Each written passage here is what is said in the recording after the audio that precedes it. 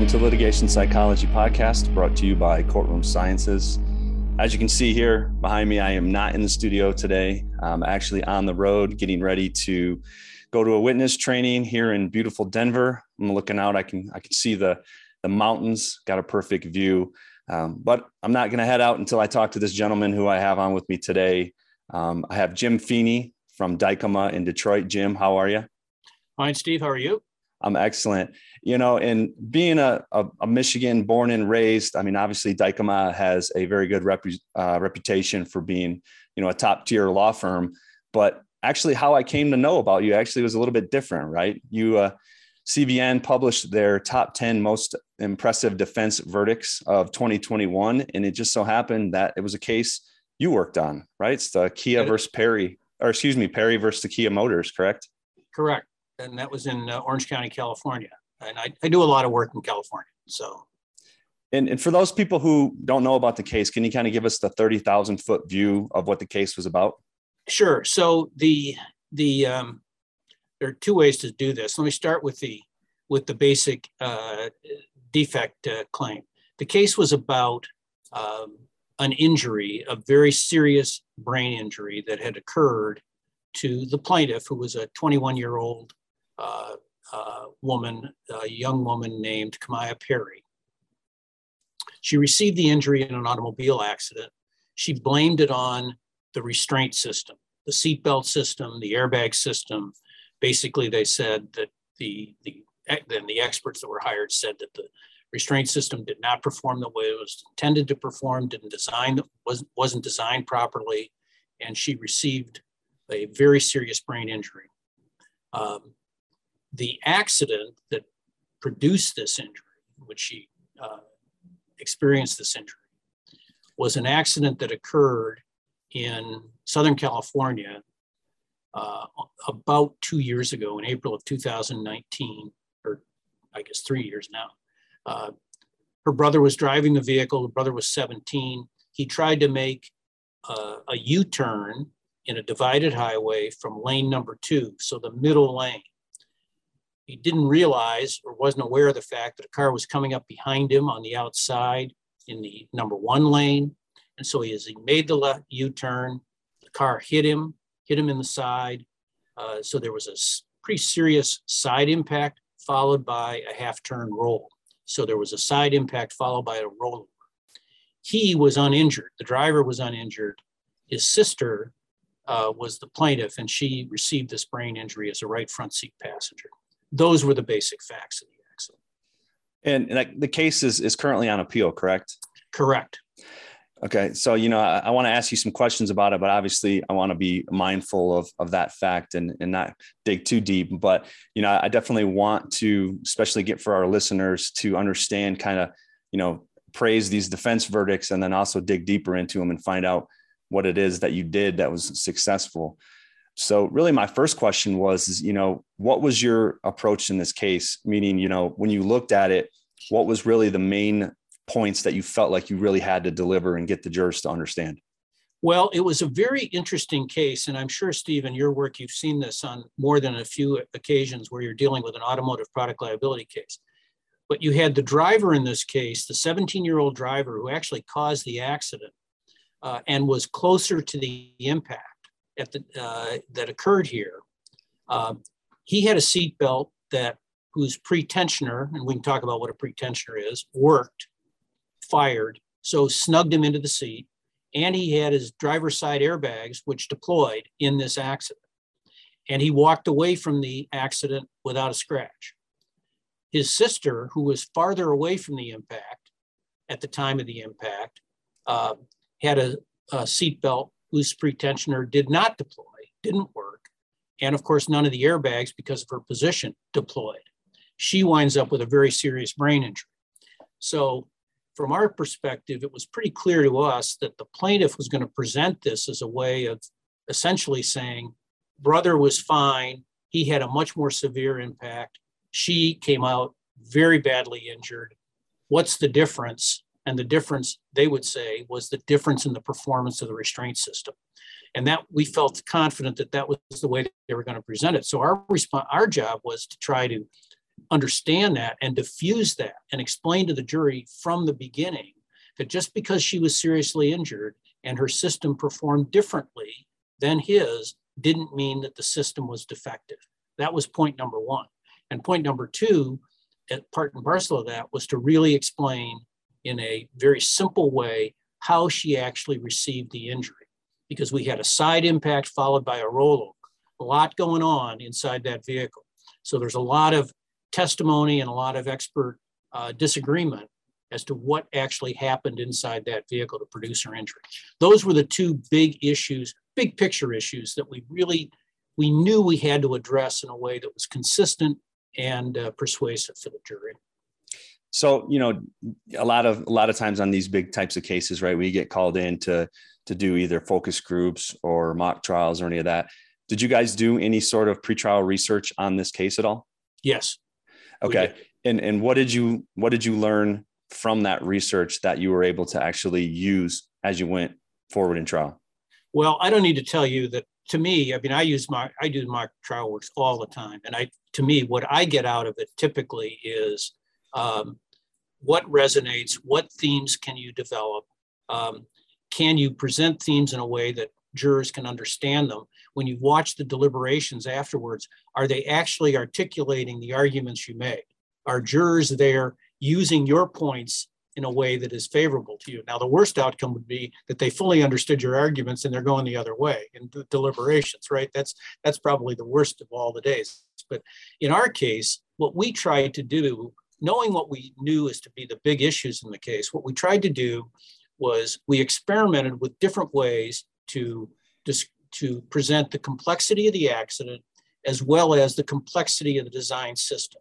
So we used different exhibits, we used snippets of testimony, we used articles.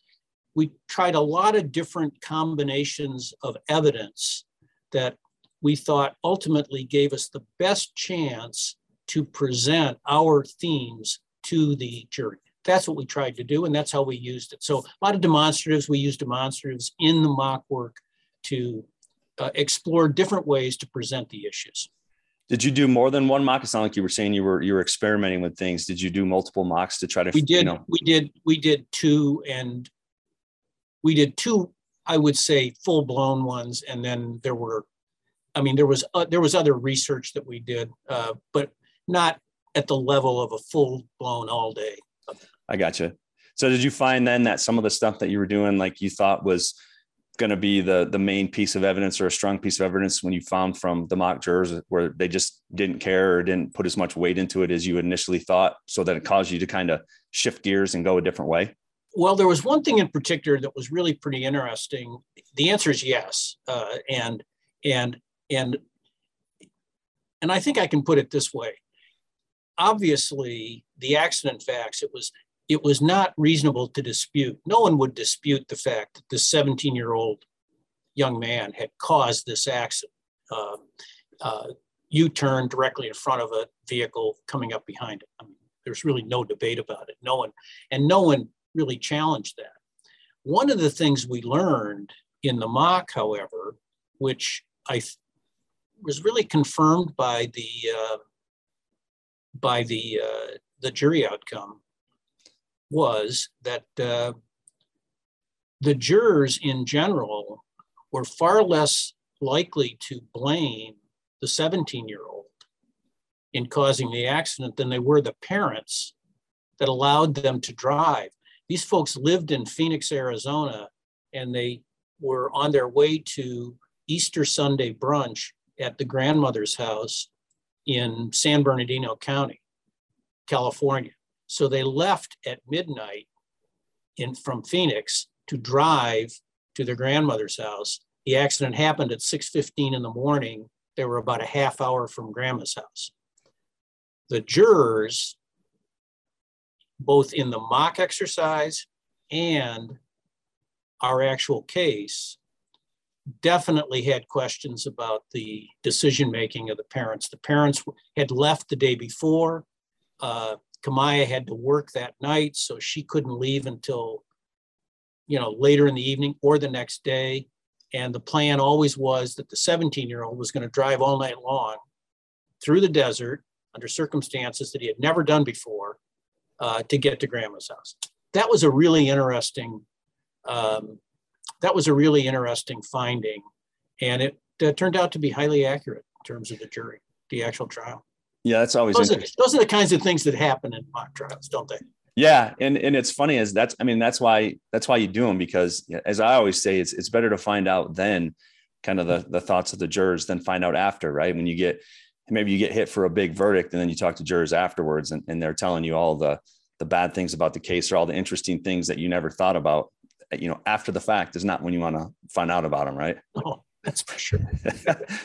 Jim, one of the things I found interesting while watching the trial proceedings is in closing is you didn't address damages. You didn't talk about damages, and you didn't even really offer up any alternative damages number. Is that a common practice that you have? Because I know this is one of those contentious things that people have different opinions on how to address damages. Well, it's common and it's not common. In other words, I think it very much depends on a case. Big picture, if you're trying a case where you've either admitted liability or you've got it is reasonable to believe, more than just reasonable to believe, that there's probably going to be a liability verdict.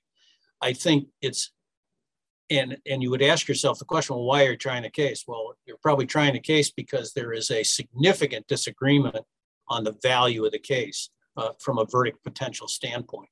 That's a case where I will always anchor. I'll always have an alternative number. Whether it's a commercial case or a product liability case, I will always present an alternative, and it will be based upon evidence that we've developed at trial. In this particular case, we felt that we had a very good liability defense. Obviously, the plaintiff completely disagreed with this and thought they had a very strong case. But we spent a lot of time, Steve, on damages during the trial. There were issues about the extent of Kamaya's recovery, what her current status was. Her retained experts said one thing, but the medical records at the rehab institutes that she had treated at for quite a while said something different. So there was a lot of testimony about that kind of disparity between what the retained experts were saying and what the treaters were saying. And there was also a fair amount of extensive cross-examination that we did on the life care plan and some of the assumptions that were used. So there was evidence in the record that if the jury wanted to get into that, they could absolutely do it. But at the end of the day, there was a lot to cover on liability. And I just did not want to spend any of my time dealing with damages. So in this particular case, I just didn't do it. But I certainly have done it and would do it under the right circumstance. But I agree with you. It's definitely, you think long and hard before you do it. That's yeah. Sure. Like I said, I definitely think that when we talk with attorneys, it's always do I or don't I? And sometimes, like you said, we suggest that there it's a zero.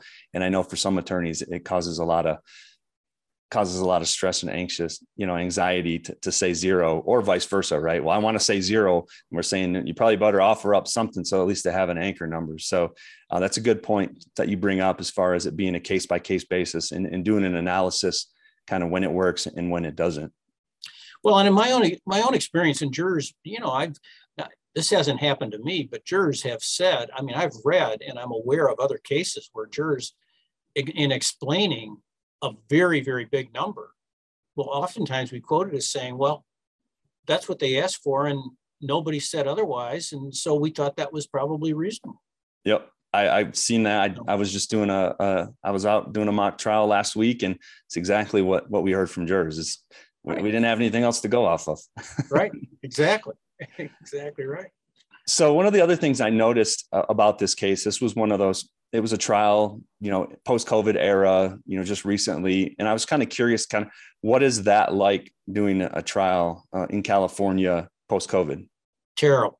It was good and bad. What was terrible about it was that, first of all, the rules changed about halfway through the trial. But what was really terrible about it was the following. Number one, because of social distancing requirements, we had to do 4 separate voir dires. So because we could only put a panel of 15 people in the courtroom at one time. So we had to do 4 separate voir dires. Because of the court's schedule, we were limited in the number of days per week that we had to do this. Jury selection, therefore, extended over a month. And with each panel, we would qualify each panel for cause, dismiss them, and then move on to the next panel. Do the same thing, dismiss them, move on to until we finally built to the right number of jurors, which I think was, 27 or 28 jurors. And so it was a very extended process. Everybody was in a mask. So lawyers were in masks, jurors were in masks. They weren't even allowed to put their masks down so that you could see their face. So you have no facial recognition. And the easiest way I can say this is that I usually feel very connected during jury selection to the panel. I feel very connected in opening statement. I felt very disconnected in this experience. I didn't feel like I really was making the kind of connection with jurors in openings and in jury selection that I typically do. And that was a problem. Fortunately, they eliminated the mask requirement about a week into the trial. So for most of the proofs, we didn't have to wear masks when we were examining witnesses, and there was no masking for closing arguments. But jurors could still socially distance if they wanted to, and most of them did. So we had jurors spread out all over the courtroom. That's what I thought, because obviously the way that the video shot, it was shot kind of right at you, right at the podium and stuff. But I could see you as you were talking, working a crowd, but I could see as you were drifting way off to the side. I assumed that there must have been jurors scattered all about. We had TVs, we had a big TV back in the gallery, but for jurors that were way over on what would have been the left side of the courtroom, the TV was on the right side and there was another big screen up front. They struggled with documents that were shown on that screen. They would struggle with being able to see them. Eventually, for closing argument, the judge relented and made everybody move either into the box or on one side of the courtroom. That at least put everybody sort of in front of you, but again, spread out. But it's not, I've got a trial next month in West Virginia, and right now they're still under pretty strict COVID requirements. So as of right now, we're going to be facing the same kind of setup for that trial, which I hope changes by the time we start. Yeah, I think to your point, right, being able to see jurors' faces and then being able to connect with them, right, is important to building rapport and getting, from a jury selection standpoint too, getting an understanding of how, they feel towards you and whether or not they're going to be good or bad jurors, right? It was a challenge for sure. Yeah. I want to switch gears a little bit. This case was involving a traumatic brain injury, and a lot of times, I work on traumatic brain injury cases. I'm sure you do plenty of them as well. And they're difficult types of cases, correct? They are very difficult. Typically huge dollars involved from an exposure standpoint. The injuries themselves are very complex. The mechanism of injury, how this happens, very complex. In this case, there was a lot of medical evidence of serious injury. So that part of it wasn't part of our case, but I've tried brain injury cases where there was significant debate about whether and to what extent there was in fact a brain injury. So, Right. And that's probably one of the most difficult parts of trying a traumatic brain injury case, right? Is that argument about whether or not there was a traumatic brain injury, the extent of the traumatic brain injury, what factors go into it, the Glasgow Coma score, all these different things that you have to get introduced, and kind of how subjective those things are, right? Those are all difficult aspects of a case. Very, very difficult to deal with. And in this case, you had a situation where the plaintiff went to institutional daycare every day for a year. She was admitted to a program in Arizona. So she commuted from her home to this program for essentially 12 months. And then after that, she was full-time in the custody of her parents for a gap period, then up to trial of about 4 or 5 months. So there was a period of time where there was lots of information about her, And then there was a period of time, most recently, where there was not very much information about her, and except from the parents. So the parents telling the story during that period of time became a very important piece of the puzzle. So it was very challenging. It was very, very challenging to deal with, for sure. And I think the other part that's challenging is you get the sympathy factor, right? Is you have this person who they have all the pictures of, look at how they were before, and then look how they are now. Their life's been destroyed. It'll never be the same. I think that's another aspect you have to deal with, right? Is just how sympathetic jurors are. Right. And here you had a very beautiful young woman who was 21 years old at the time of the accident. She aspired to be a singer, a professional singer. She had actually released her own CD album. They played a number of clips from the album of her performing. She had video presentations that she had made.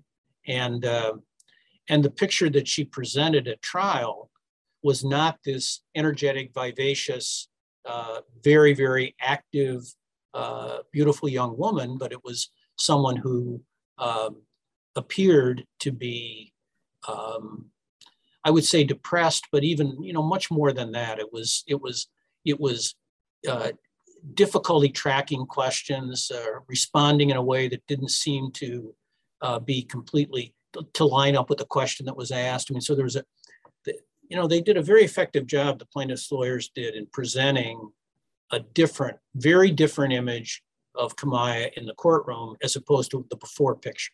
And as you said, that is difficult to deal with because it's sympathetic. And of course, in jury selection, I spent a lot of time on that. I mean, I preview that evidence and press people on how they feel about being able to listen to that, deal with it, be objective at the end.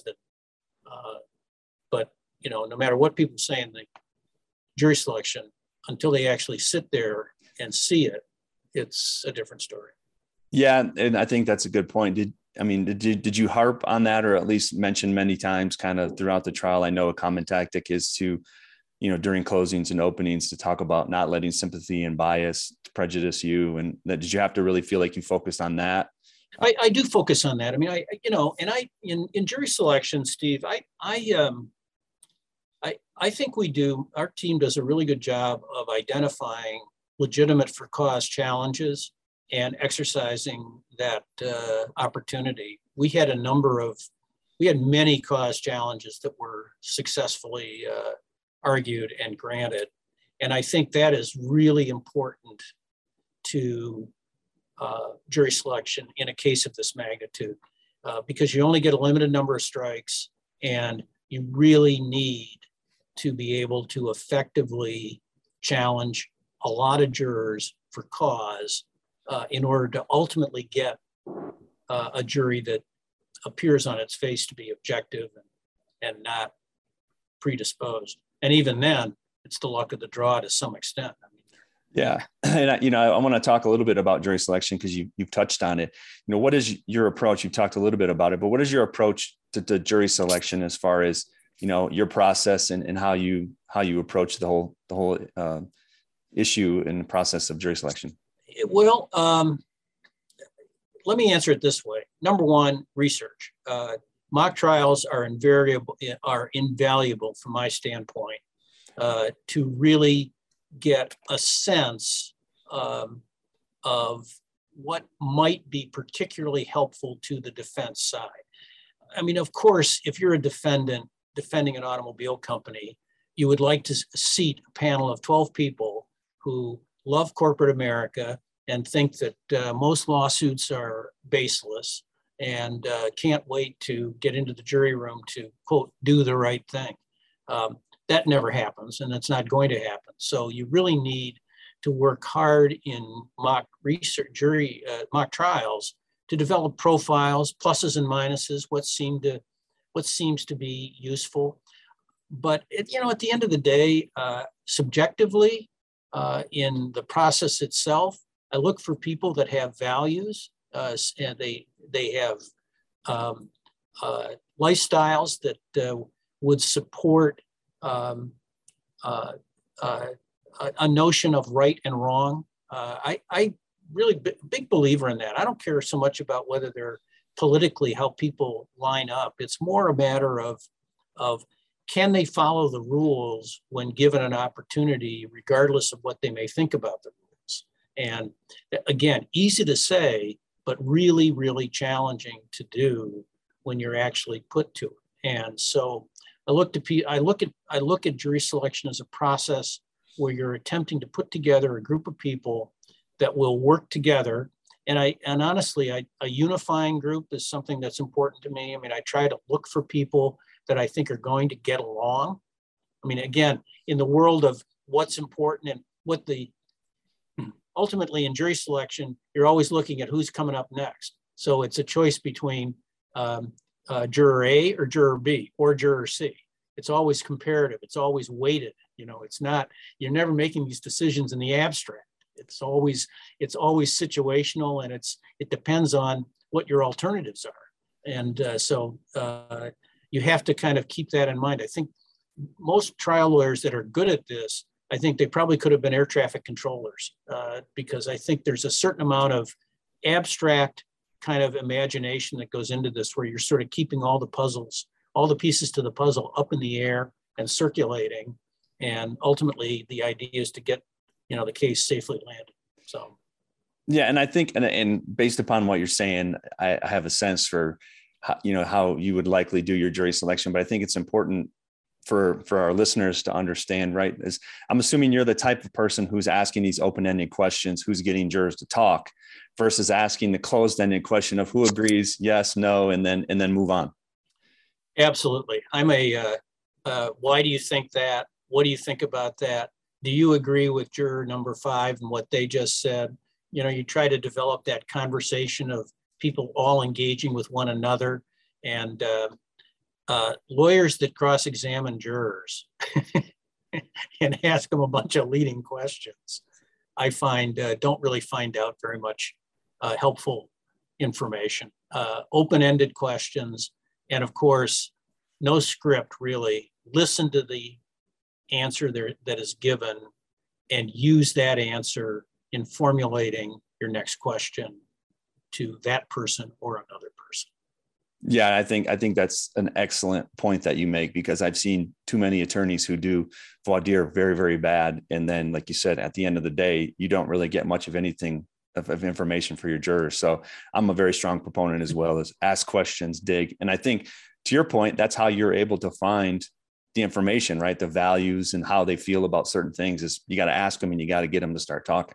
And the other thing is that that helps you in a beginning to establish the rapport. I mean, I think you need to finish jury selection with some of the jurors either viewing you in a neutral way or kind of liking you and thinking that I don't mean this on an emotional level, but you just seem to be someone that is honest and straightforward and is not going to lead them down the garden path. And I think that's important. And I think you need to develop that rapport. And I don't think you do it by standing up there following a script and asking a bunch of loaded questions to which the answer is likely going to be totally predictable, but also completely unhelpful in terms of really doing what you're supposed to be doing. And before I leave the jury selection topic, I think there's one more thing I want to touch on. Some people have their own opinions on this as well, but are you the type that says, these types of jurors are not good for us. These types of jurors are good for us. I don't want teachers. I don't want social workers, or do you use your gut feeling? Do you do any of that when you're doing your jury selection? Well, I will say, my mother was a teacher, and of course she has passed for a long time, but I always used to tell her when she was alive that I didn't want her in my jury, and I didn't want any teacher on my jury. And of course she would argue with me, which is precisely why I didn't want her on. So, but teachers aside, I'd say there's no one really that I put in that category. And again, because when the process starts, you don't really know where this is going to wind up. And I don't like to be saddled with a lot of preconceived ideas about how that particular person is never going to be helpful. We don't have enough time to go through the jury makeup in the Perry case, but I guarantee you this, without giving you any specific information, you watch some of the trial, and I don't know how much you know this, but of those 12 people, I believe that 8 or 9 of them were under the age of 30. Interesting. Okay. And the foreperson on that jury was a 19-year-old college freshman. And that was a 12-0 defense verdict. That's very interesting. Anyone that's listening to this that tries cases is now scratching their head and saying, So. Yeah, no, I think that's interesting, right? Because we've heard the millennials catch a bad rap, right? Of being the ones, when you look at nuclear verdicts, it's the millennials. But Correct. Obviously that's not true from what you're saying. Correct. Yeah. Well, Jim, I'm going to wrap this up, but I got to ask the most important question. Michigan or Michigan State? 7 years in Ann Arbor. It's Michigan all the way. Oh, this whole podcast is now falling apart. Well, I won't harass you too much. My wife is all my in-laws are all Michigan people. So you're in good company there at least, but you got to root for Michigan, Steve. We're one of 2 Big Ten teams left in the tournament at this point. I know, but it's hard for me.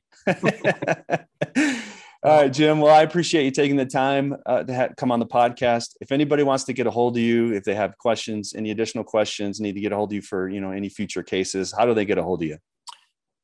Call my number. My cell phone number is 248-854-5070. jfeeney@dykema.com.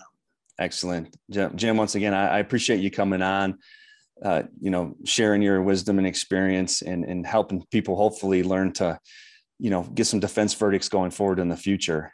So this has been another edition of Litigation Psychology Podcast brought to you by Courtroom Sciences. We'll see you next time.